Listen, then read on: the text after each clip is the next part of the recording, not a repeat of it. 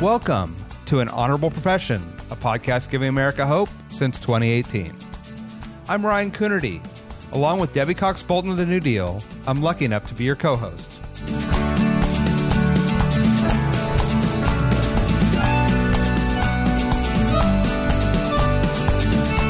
An Honorable Profession is a New Deal Leaders podcast. The New Deal is an organization that supports the next generation of American leaders. From attorneys generals to state senators to mayors to school board members, these are the people that are pushing policies and politics that will respond to climate change, rebuild our economy, address racial injustice, and restore our democracy. These are incredibly talented people who have dedicated themselves to public service when their country and their communities needed it the most. Check out newdealleaders.org to see what I'm talking about. I'm your co-host, Debbie Cox Bolton. In this special Earth Month episode, I talked with Colorado Senator Chris Hansen, a state and national leader on climate change.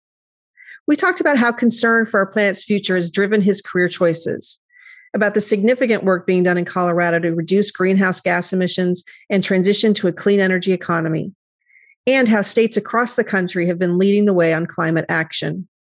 We also talked about what it's like to co-author the annual state budget, which just passed the legislature, about the investment it makes in education, housing, infrastructure, and more, about why Colorado is moving into the blue column and whether it can stay there, and about the one thing you shouldn't miss doing on a summer visit to Denver.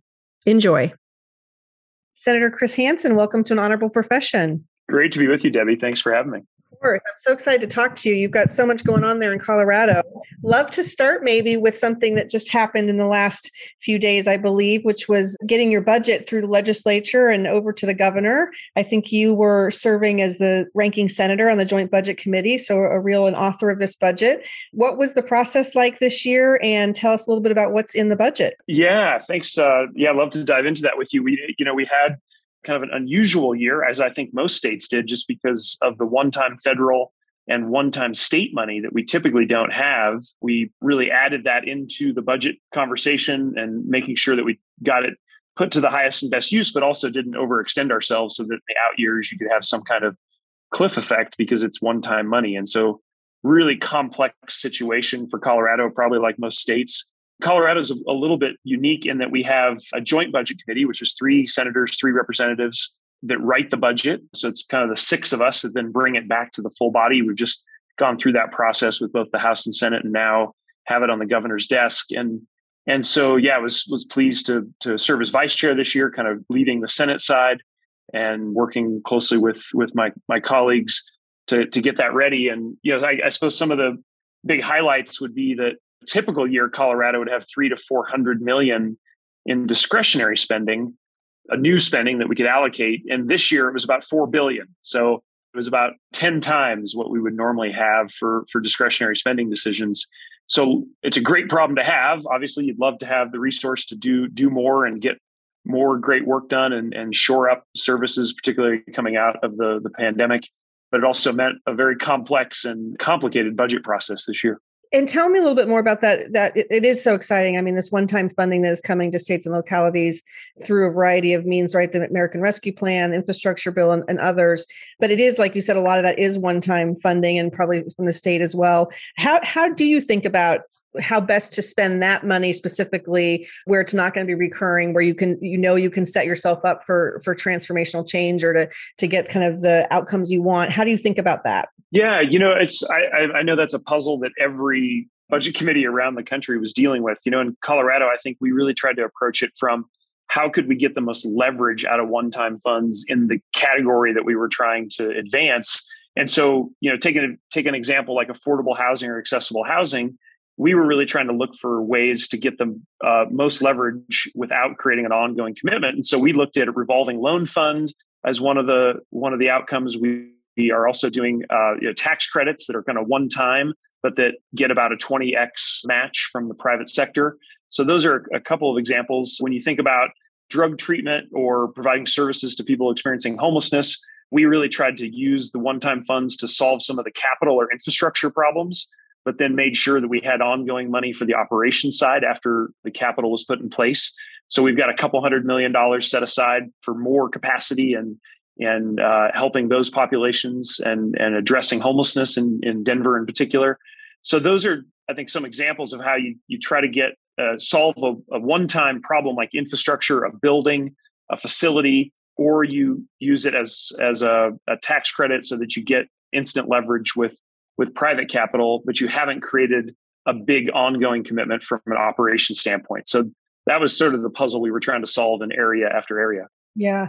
And I know that another big headline out of the budget was really a lot of increased spending around education, something that you've been passionate about for a long time. What's in the budget for education? Yeah, it was a really historic year for Colorado. We're sort of the one state in the union right now that has a TABOR, or Taxpayer Bill of Rights, as it's referred to on the right side of the spectrum, which creates huge inequities in our budget. And we have, for about 10 years, been significantly behind on where we needed to be for K-12 funding. We referred to it as the negative factor. It's sort of how much were we short of where we were in 2007, which is right before the last recession.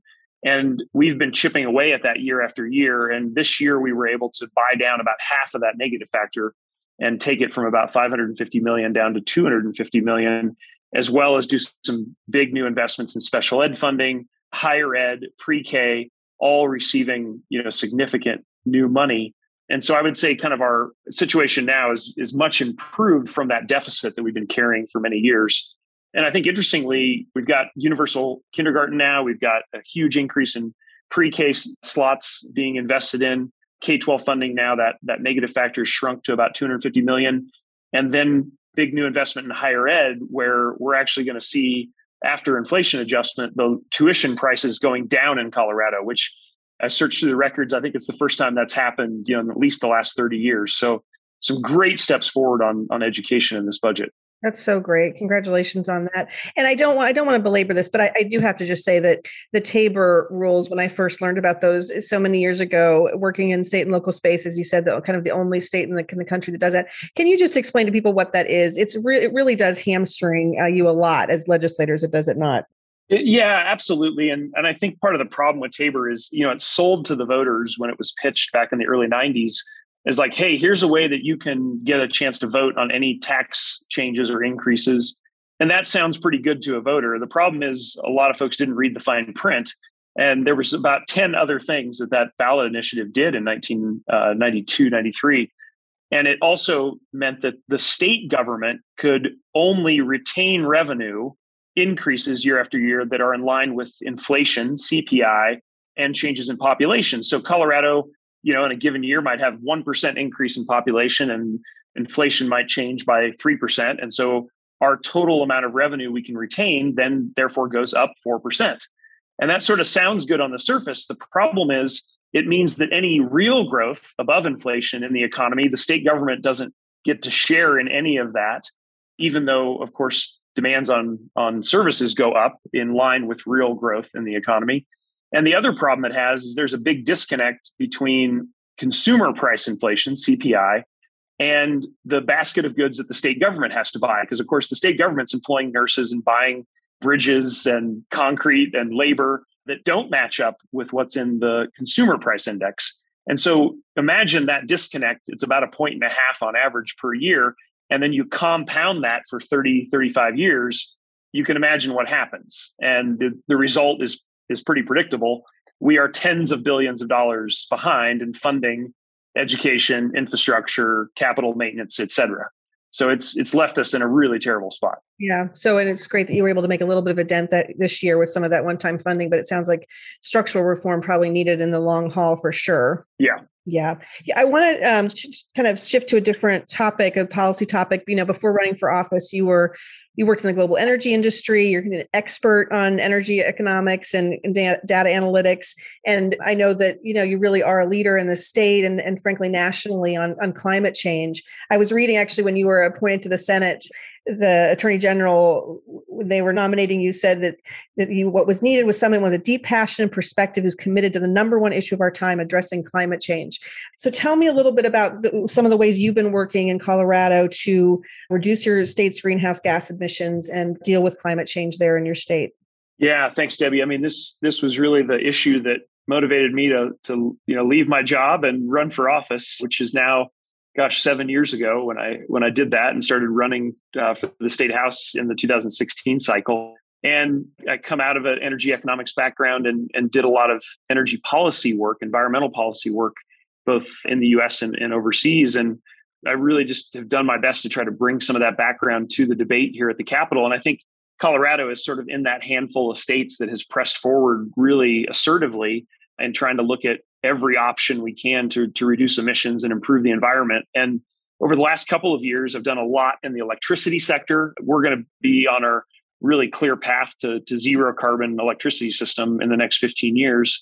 A lot of that is closing down old coal plants and replacing them with lower price wind and solar and storage facilities. It also means upgrading the grid. That was a big push I did last year on trying to integrate Colorado better inside the regional grid in the West. And this year, I really kind of turned to some of those gaps that we had in policy. We hadn't really done anything on the ag sector, which is a huge opportunity, I think, for ag producers and for environmental quality. So we'll be adding that to kind of the arrows in our quiver this year. Really interested in heat pump conversions, so electrifying everything we can, including our heating and cooling systems, our lawn mowers, our lawn equipment. We really just need to electrify everything that we can as fast as we can. And then I think the other thing I would highlight is an area that's often overlooked is green building materials. And this has been a really interesting one for Colorado because we've switched to recycled steel, green concrete, low emission composite wood products. There's a long list of ways you can do this. And it's about 10% of total emissions. And fortunately, most of these products are actually made in the region. So it's also a great on the job growth and economic side. So that's something that we've done some good work on in Colorado. Yeah, you really have been leaders in a lot of this space, and kudos to you. I think it's important for people to realize how much can be done at the state and local level. Of course, it feels so daunting, and we need federal action, we need global action, but there really are these policies that states and localities can pursue. And I also wanted to just mention too that I know that you talk about it this way too. I think that people, it's important that we talk about it not only as an environmental issue, which you talking about as well as you were talking about the economics issue of this, right? Switching to a clean energy economy. Why is it important that we think about climate, not just from an environmental standpoint, but from an economic standpoint? That is super, super important because certainly there are people that are really motivated by just that focus on greenhouse gas emissions. And we obviously need to do that before the planet becomes uninhabitable. But I think there's also a hugely positive story around the economic growth side and job creation and building, wealth and building great businesses in your state. And Colorado, I think, has been able to prove that. We've moved rapidly into wind and solar and now battery storage. And we've got a ton of local companies that are making great profits in that space. And it's created tens of thousands of jobs. In fact, green energy jobs now have eclipsed the more traditional sectors and oil and gas and coal. And it's become a huge plus for the Colorado economy. For foreign firms like Vestas, domestic firms like GE, building wind turbines, supplying wind turbines, tons of great solar outfits now in Colorado. So there's a great green energy economy story here that I think Colorado has been able to really deliver on. Yeah, thanks for that. I feel like I would be remiss not to ask you, since I have you and given your background, we're sitting here, it's Earth Month, Earth Day almost, so I'm glad we're talking about this. We're also sitting here with record gas prices, and given your expertise on kind of energy economy, I think that people, energy economics, I think people don't really understand kind of what's happening. I wonder if you could give us just the 30,000 foot view of kind of why are gas prices so high and what should people know about that? Yeah, that's obviously a complex subject. It's, I think both sides of the political spectrum like to kind of oversimplify that question and to try to score political points. And, we've heard the rhetoric on the right. We've heard some of the rhetoric from the left. The truth is probably a bit more complex. I guess what I would say to the listeners of the podcast is that I think it's really a combination of two main factors. One is kind of normal commodity cycle, meaning low prices led to very low investment in new production in 18 and 19. And then as the economy sort of came roaring back, there wasn't enough new production in process to meet that demand and prices spiked. So that's a big part of the story. And For the oil and gas companies, especially some of the smaller ones, they couldn't get access to capital because they had spent several years producing negative returns. So, of course, capital is going to flow to where they gets the best return, and didn't flow to oil and gas because it had very poor returns for many years. And I think the second factor, which is the obvious one, is the war in Ukraine. And so when you take a lot of Russian oil out of the system, when you have disruptions like that, it sort of is the insult to injury or at compounding effect on the normal supply issues, the normal sort of commodity cycle that we're in. And so oil prices then spiked even further, to above $100, and they've kind of settled back in as things have adjusted. But now we're going to see, elevated oil prices for several months, could be a year, and then there'll be another downturn, particularly as folks are switching to electric cars, which is now going to accelerate because of high prices. So there's all these factors kind of back and forth, and it's always a bit more complicated than you get on the front page of the paper. Yeah, I appreciate you taking the time. I thought we were going to do this interview. I was like, I got to ask him that question because you're somebody who actually will know the answer. And thanks for explaining that so helpfully. I want to talk politics in a minute, but I do want to ask you about one other policy issue first, because you were one of the winners for the New Deal's 2021 Biannual Ideas Challenge we do, where we collect ideas from leaders across the country, and then a panel of judges gives awards in partnership with Governing Magazine. And you won for an idea, secure tokens for state financial offerings. And I think this goes back to a little bit of what you were talking about earlier about some of the challenges you have in Colorado, particularly raising some money for capital projects. So I'd love for you just maybe to tell us what problem, existed and what this is trying to solve. Thank you. And I was so thrilled to hear about the feedback on that policy idea, and grateful to New Deal for that. And, I've been really thinking hard about what are our options in Colorado around how to solve kind of the capital financing issue with Tabor restrictions and other things we have in the state.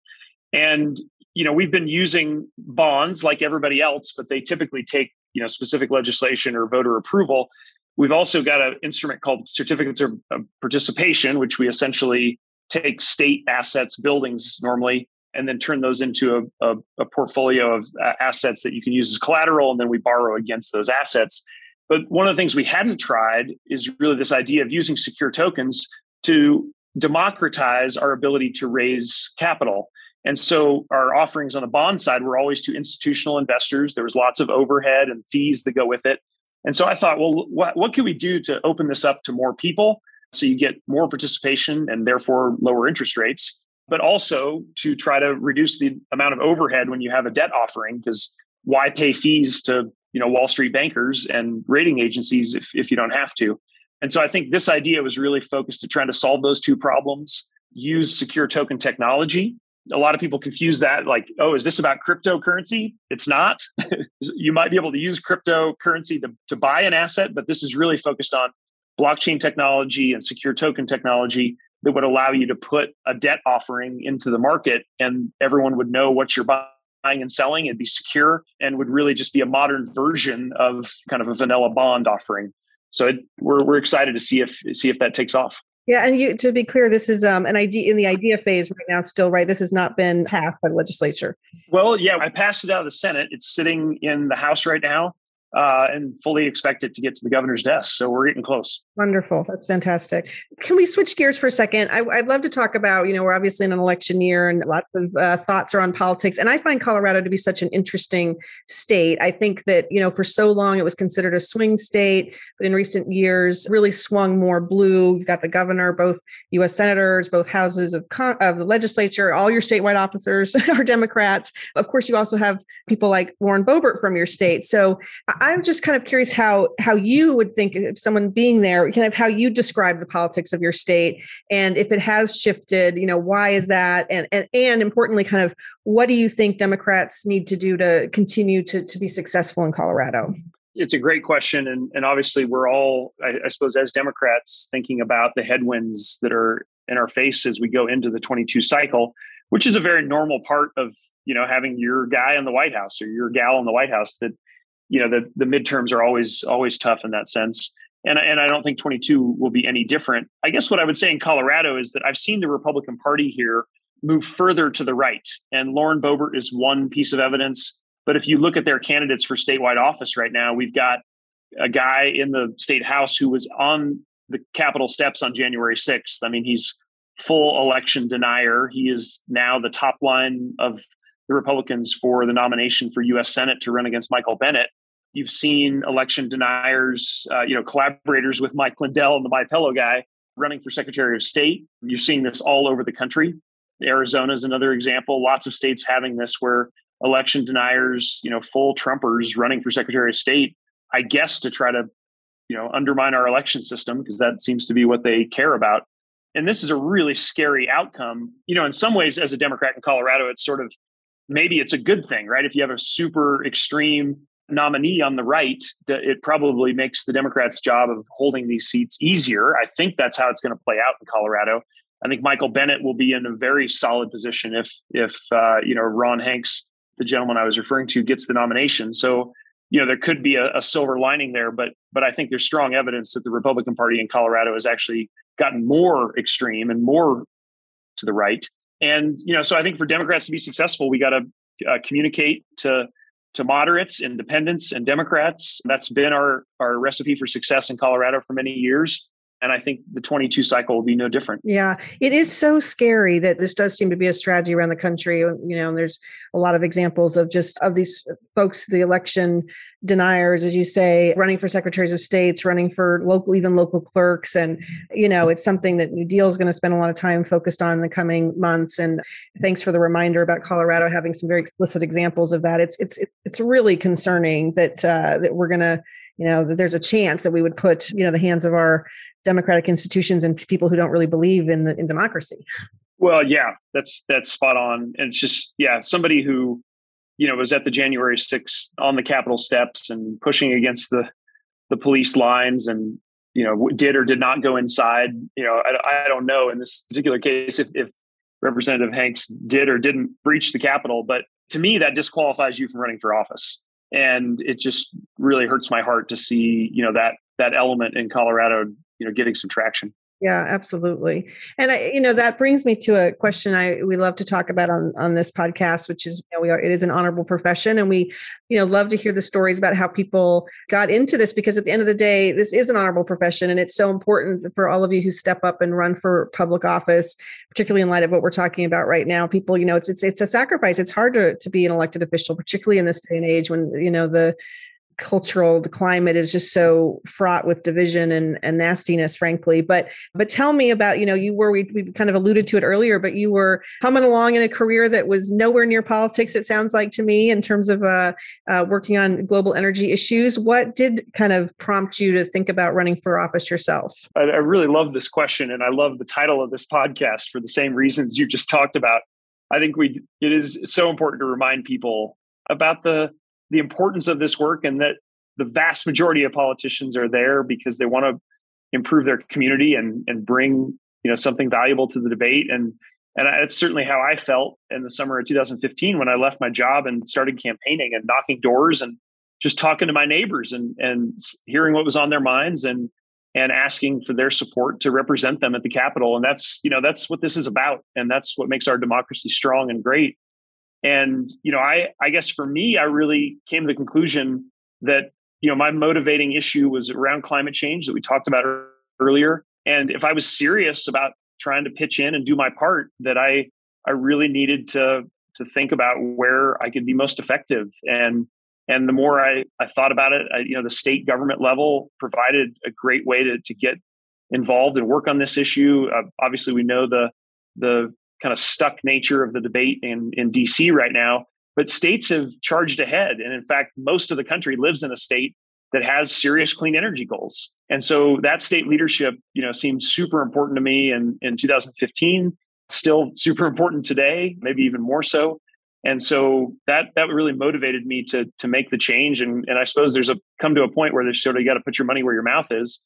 And in this case, took a big pay cut and when it went in that direction, but don't regret it for a moment, and just so happy to be a part of this work. Yeah. And thank you for doing it. And, a lot of the answers you've already given, including the last one, kind of allude to probably the next answer. But, has it surprised you being an elected official, good or bad? Is it, do you feel like you've been able to make the kind of changes you were hoping that you could make? I think that people are just so cynical about politics and what can come out of government. But, to the point you were just making about state leadership, I mean, in my experience doing this for 30 years, you really can make a difference in public office. So what's your experience been like?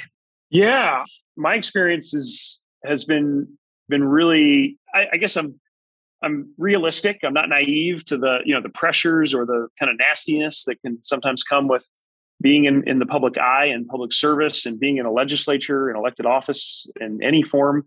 But, I think I just try to stay really positive, look for ways to progress an issue, move an idea, talk to lots of people and build support. And, I typically do 40, 50 bills a year. I'm so thankful we're in the majority because you can get a lot more done in this case. My first 2 years in the House, we had split chambers. The Republicans were in charge of the Senate. And we found ways to still make progress. Energy storage, for example, was able to get some legislation done even with split chambers.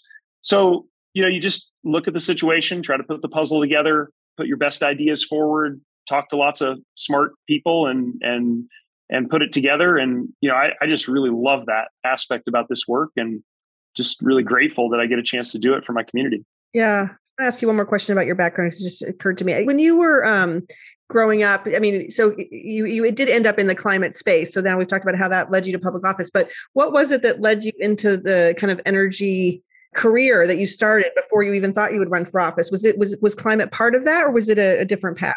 It was, for me, I kind of think about my first excitement around politics and policy was probably a high school debate. And I can remember doing an energy policy topic when I was in high school. And then I went to college and studied engineering and did a lot of work on different types of power sources and the grid and energy economics is part of that. And then stayed with that all the way through grad school and did a PhD that focused on energy economics and particularly energy policy in developing countries, and India was the focus of my dissertation.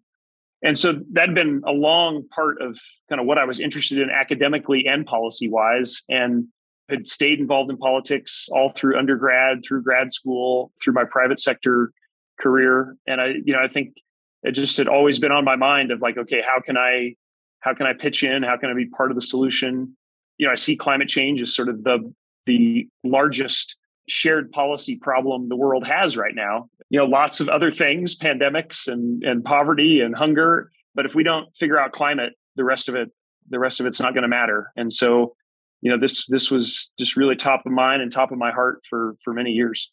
Well, thank you for all the work you're doing on that issue, but on so much more. And as I close here, we've been asking a question I think has been a lot of fun to folks to tell us a little bit about where you're from. If I had 24 hours in Denver, what do I need to see? Are there any hidden gems you might point me to? Oh, well, it's certainly not a hidden gem because it's been named the #1 outdoor music venue for 20 years in a row. But if you get to Denver on a summer night, a concert at Red Rocks is the way to go.